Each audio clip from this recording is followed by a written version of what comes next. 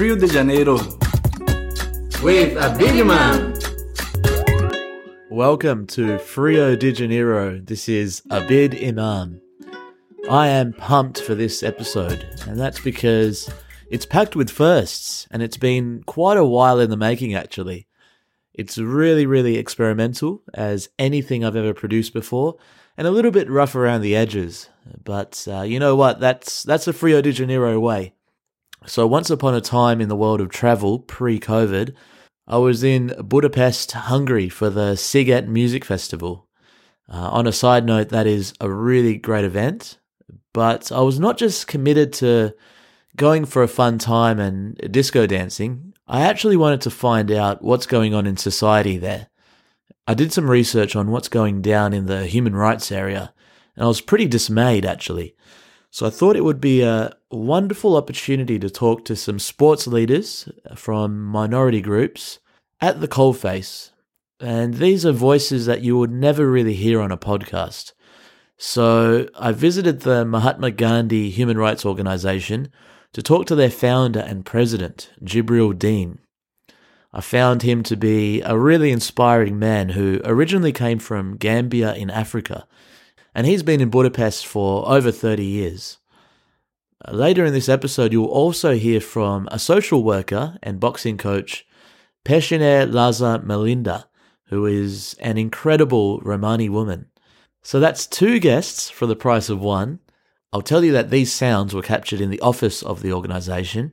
It's an apartment next to a noisy train station, so perfect for capturing that immersive Budapest background noise. I reckon it's more authentic anyway.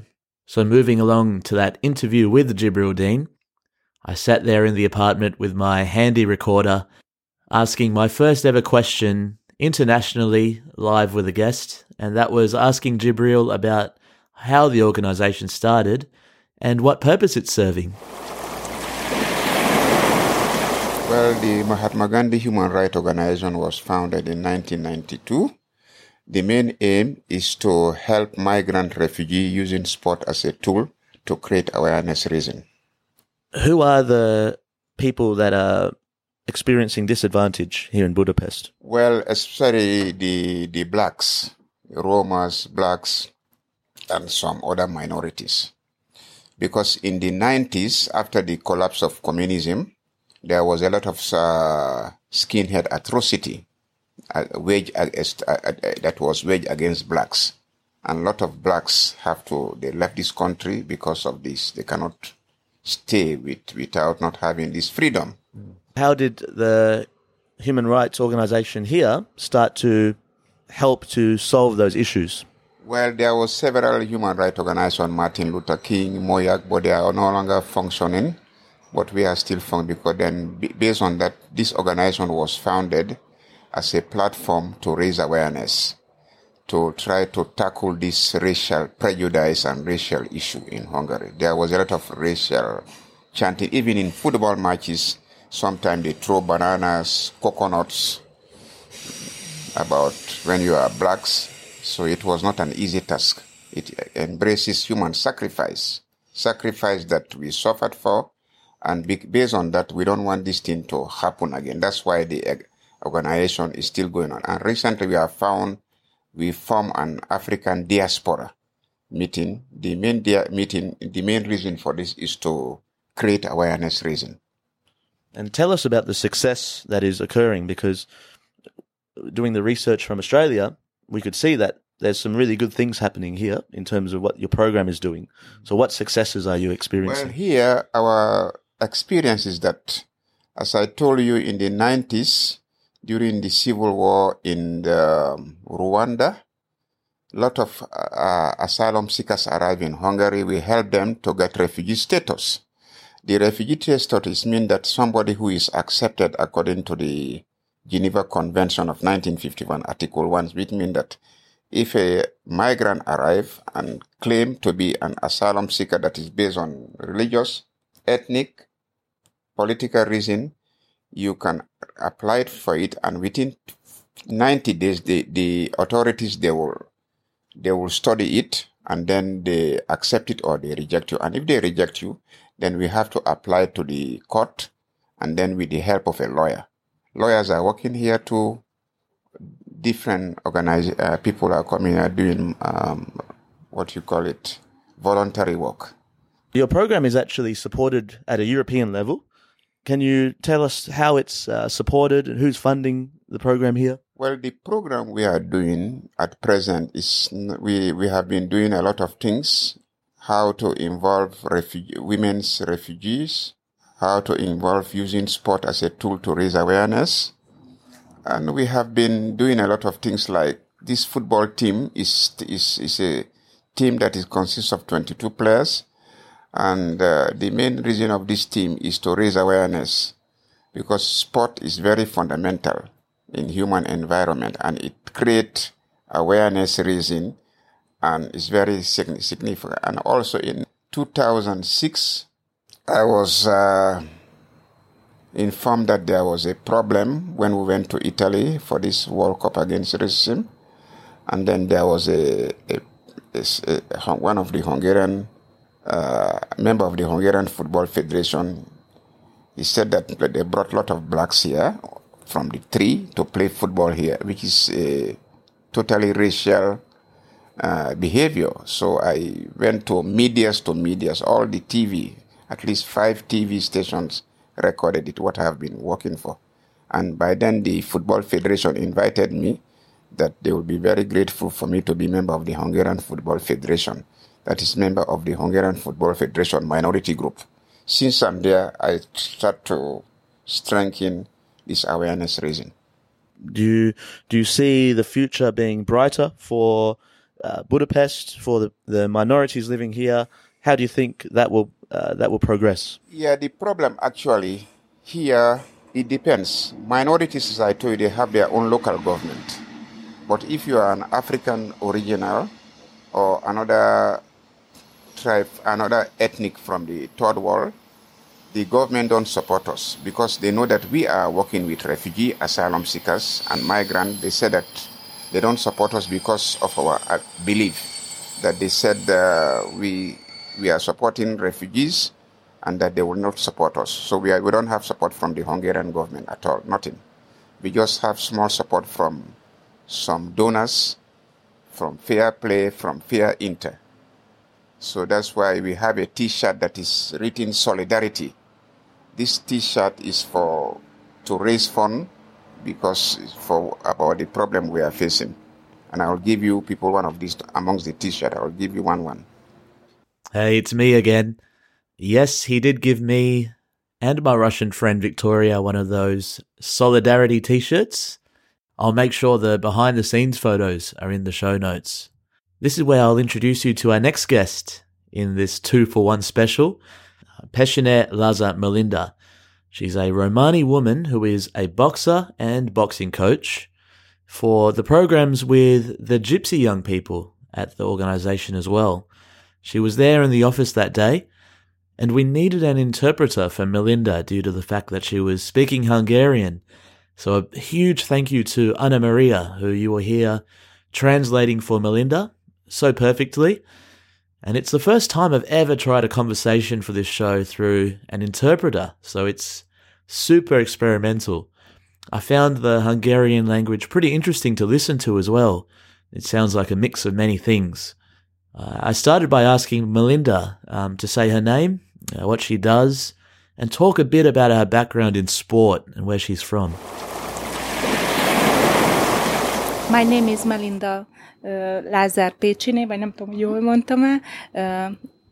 Mit mondjak még, hogy szociális munkás végzettségem van, és sportedzői végzettségem van.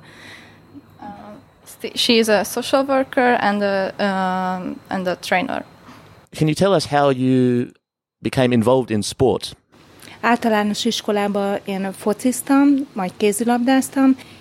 She played football and handball in primary school, and at the age of 29 she started to do boxing, and she accidentally started it. Budapesten, Újpesten nőttem föl, ott is sportoltam. She grew up in Budapest, she worked here and lived here, and she works in the 3rd district of Budapest now. When you first became introduced to boxing, What did that provide you participating in sport, boxing in particular? Nem voltam fiatal. 29 éves voltam, amikor elkezdtem boxolni, és She said that she wasn't young when she started it. She was 29, but and she had 2 kids at the age of that, and she loved the environment and the people there because it was like a family. And how did Melinda get introduced to this important social organization here in Budapest? Hogy hívják? Losó Éva, azt hiszem ő írt rám Facebookon, én őt személyesen nem ismertem, és mondta, hogy lesz egy ilyen They invited her through Facebook, and they invited her to a meeting to talk about women emancipation and also gypsy women's opinion about sports and things like that. What are some of the challenges facing gypsy people here in Budapest? How is this organization helping? Hát a cigányokban, főleg a fiúkban benne van a vér, amit szoktak mondani, hogy az ökölvívás, ugye az ő Gypsy boys like boxing because they can't really do and don't like other sports like swimming, and they like this kind of fighting, I think, and they can release their true self in boxing. And there are more gypsy girls starting it because of it. What is it like to be a gypsy person? Maybe if it's possible to provide a bit of explanation about her cultural identity. Hát attól függ, hogy milyen családból származol. A cigányoknak van törzseik, és hogyha például... So it depends on what kind of gypsy tribe they are in. Because in traditional gypsy families, it's really hard to rise from that environment because the family doesn't provide them with any help to learn and study in school. And they have their traditions and they tell the kids what to do, and they don't have the opportunity to change the life their parents live. Azért még azt el szeretném mondani, hogy a romák között is, ugye, hogy ha keveredik a család, hogyha az egyik szülő magyar, a másik roma. So the ones that are just half gypsies and half Hungarian have more opportunities.